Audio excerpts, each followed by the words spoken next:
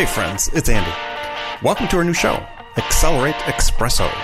Look, I know you're busy, and it's hard to keep up with all 6 of the great episodes we publish each week. So, with this show, Accelerate Expresso, we're going to deliver highlights from each episode from the previous week.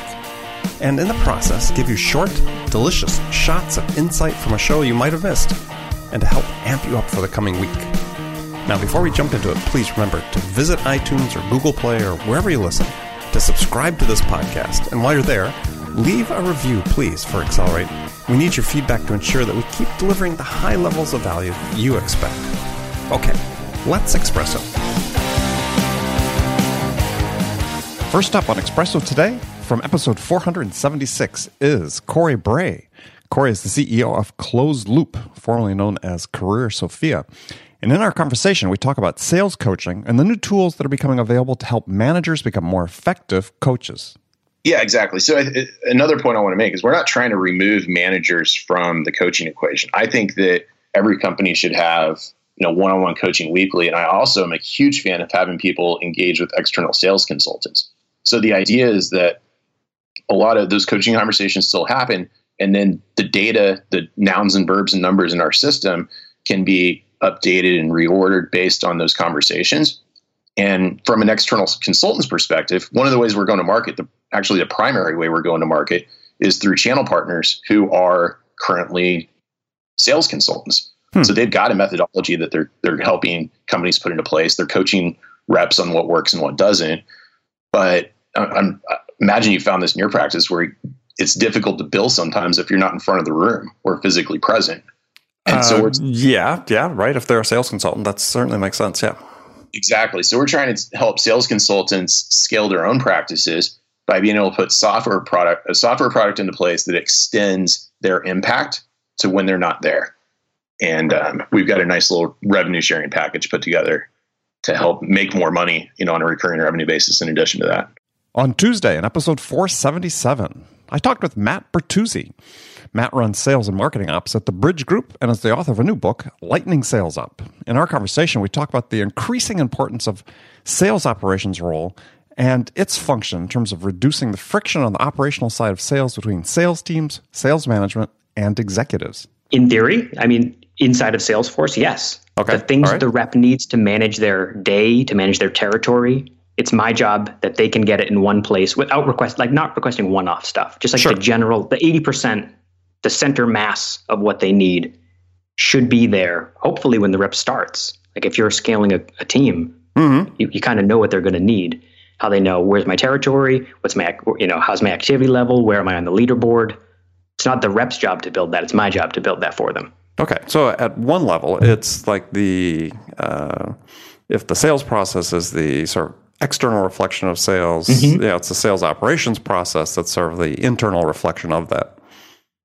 Yeah, absolutely. And it goes from how does the data get in, what tools are used, how do quotes come out, what's the configuration tool, how does Salesforce track the whole way through, and how does the business know, who's on top, who's going to club? How do we do that without basically people who make more than me wasting time doing things they don't like? I'm better at math than selling, so let me do the math and everybody else worry about the selling.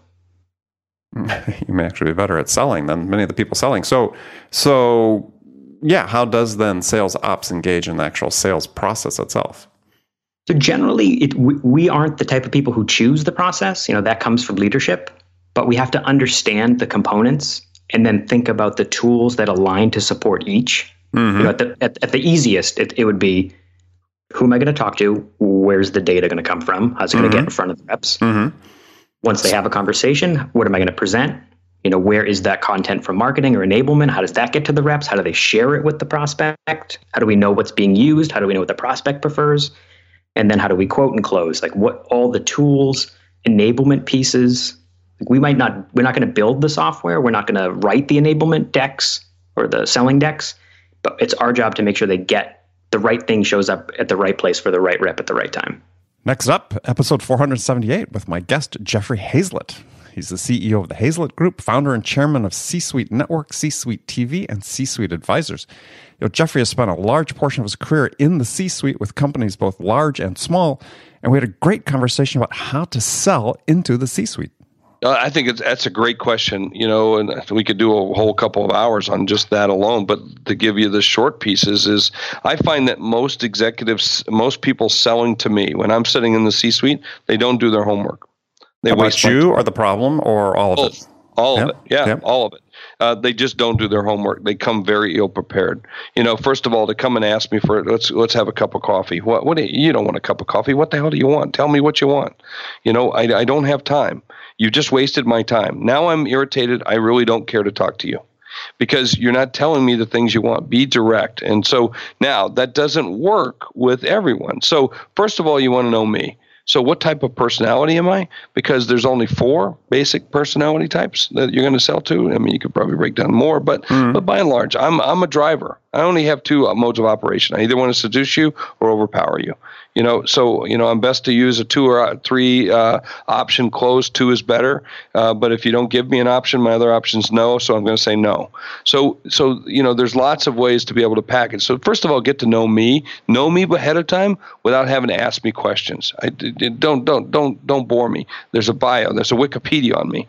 Go Google me. You want to buy. Read about me. Read my books. Do all those kinds of things first. Mm-hmm. Then second, understand the scope of which I'm operating. I used to have people come to me and Jeff, I want to help you save hundreds of dollars. What are you, nuts? I run a $17 billion business. You want to save me hundreds of dollars? You just cost me hundreds of dollars. So don't say stupid things like that. Then don't come back and say, and by the way, I would write you back because I love to play this way and say, Les, if you're only going to save me hundreds of dollars, I'm not interested. Then they come back and say, no, I really meant thousands. Wait, dude, don't listen to me, man. Look it up. In episode 479, I spoke with Oleg Roginsky. He's the founder and CEO of People.ai, and we have an in-depth conversation about how to use data to manage sales. Make sure you check it out.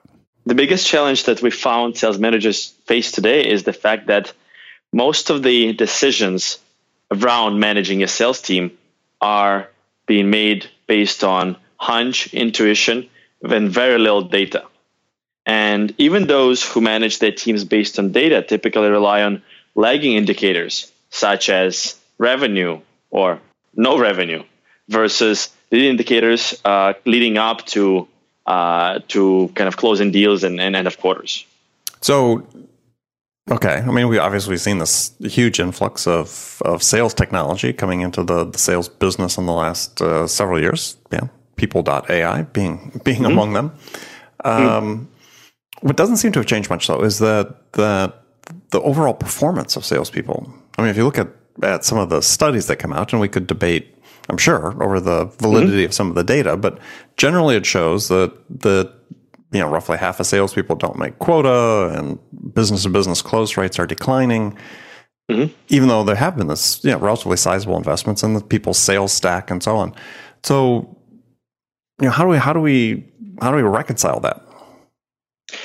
You're absolutely right. The sales stack has become massive. I'll look at my sales reps. They use 5 to 10 tools each for all kinds of different purposes. It's very fragmented.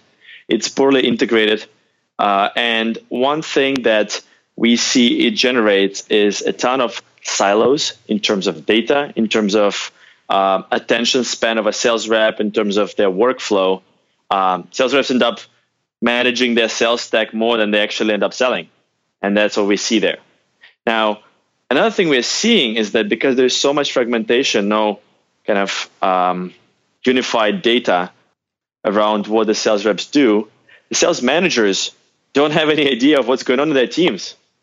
And that's the problem we set out to solve at People.ai, kind of full visibility, transparency into what's happening with the sales managers or with the sales reps for the sales managers, and ability to positively influence how the process of sales is being done by the team.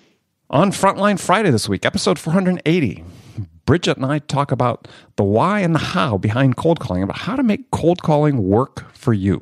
I see that article or that headline or blog post frequently. Yeah. No, I think part of what irritates me so much is I think that the people who put it out there and those that really gravitate toward this topic are basically looking for an excuse not to cold call. Hey, if everybody says it doesn't work anymore, then why should I be doing it? And I think it sort of obscures a larger question, which is about, if you have a responsibility for developing new business and new prospects, why would you take any option off the table? Right? Because how many people are really crushing it? So let's say, an average sales force, maybe half the people are hitting quota and half aren't. And are the half that aren't, are they trying every single thing they can do to develop new prospects and, fill their pipeline and so on? Or have they said, no, I'll try these things, but I won't try like cold calling, I won't try this other stuff because people say it doesn't work anymore? I see it a little bit differently. I don't want sales reps just trying sort of anything just to get a sale. I don't want them to try just for the sake of trying. Or let's say that's maybe not exactly accurate. I don't want them to have a strategy, an outbound strategy that's sort of the throw the spaghetti on the wall approach. I agree. I think salespeople, you need to be thoughtful about and deliberate about what works and what works for your customers and clients and when and where. And so to me, it's not I don't know that it's an excuse for people who don't want to cold call. I think it's kind of a cop-out. I think it can be a cop-out. I think there are industries in which cold calling doesn't have the same return that it would, let's say, selling to developers, which is who we sell to. Mm-hmm. They're not big phone users. They don't have phones on their desks. Yes, they have cell phones. It's not how they choose to communicate. That doesn't mean that the reps here don't cold call, but it does mean that as their only strategy would not be effective. It also means that doing 140 calls is not as effective as identifying, okay, within this company, an IT operations manager is probably more likely, just because of his role and what he's doing, to have it than, let's say, a back-end developer. Finally, last up in this week, episode 481 with Ian Moyes. He's the UK sales director at Natterbox and a cloud and social selling specialist. And we had a very interesting conversation about how to use social selling to land your next sales job. Make sure you don't miss it. And I've had people reach out to me, and do you know what? They stand out a mile because I get a candidate or someone reaches out to me through social. They do a neat approach of, do you know what? I've really seen you've done that. I've followed your blogs, or I've done this. Some engagement comment, or I've noticed they've engaged before. And they say, look, I'm on the market at the moment. This is what I'm looking for. I see you're connected to such and such. Could you help me? Or could you give me any advice around that? Or I've had people just reach out to me saying, look, I've seen what you've done. I'm really into such and such and into cloud, or trying to get more into it. And I'd welcome if there's any opportunity to work with you. And do you know what? It's a potential candidate that's got engagement now without going through a recruiter, without going through HR. And they're demonstrating to me tenacity of selling. Now, I'm not saying you're not going to hire them if they've got the right background and they're not at the right level, etc., or you haven't got a role. But it immediately makes them different. And if there's 100 candidates, or you are about to advertise and someone's hit you, sometimes it's timing and sometimes it's accidental. You can differentiate yourself by doing it using social selling techniques to differentiate yourself and put you at least at the table, if not at the top of the pile of consideration for a role that may not have been advertised yet, or there isn't even a role yet, but they're thinking about it. No one wants to go through the whole process. You say you've done it. It's painful to do a job, do the whole process, go and see 20 people. My view is if there's a good candidate who can do the job, I don't need to go and see 5 more people to compare to. You get on with it. Because you may then lose the good candidate you had to start with. So being proactive, using social media to look at what's out there, raising your profile, because you will also find opportunity comes to you. Won't be overnight, but if you do the right things on social and engage and comment and do blogs, people will notice, and you can build your profile it will pay you back again and again and again. But you've got to start now. And a lot of people I speak to, both for the selling and the job side, say, yeah, but because they can't see instant gratification, right. They never start. They never start. So that's it, friends. Another excellent week of Accelerate, the world's best sales podcast. Please take 30 seconds right now. Go to iTunes, subscribe, leave a review. I personally want to know what I can do to make this an even more valuable resource for you. For our regular listeners, I'll see you bright and early Monday morning. For everyone else, we'll see you again back here next week. Until then, I'm your host, Andy Paul. Good selling, everyone.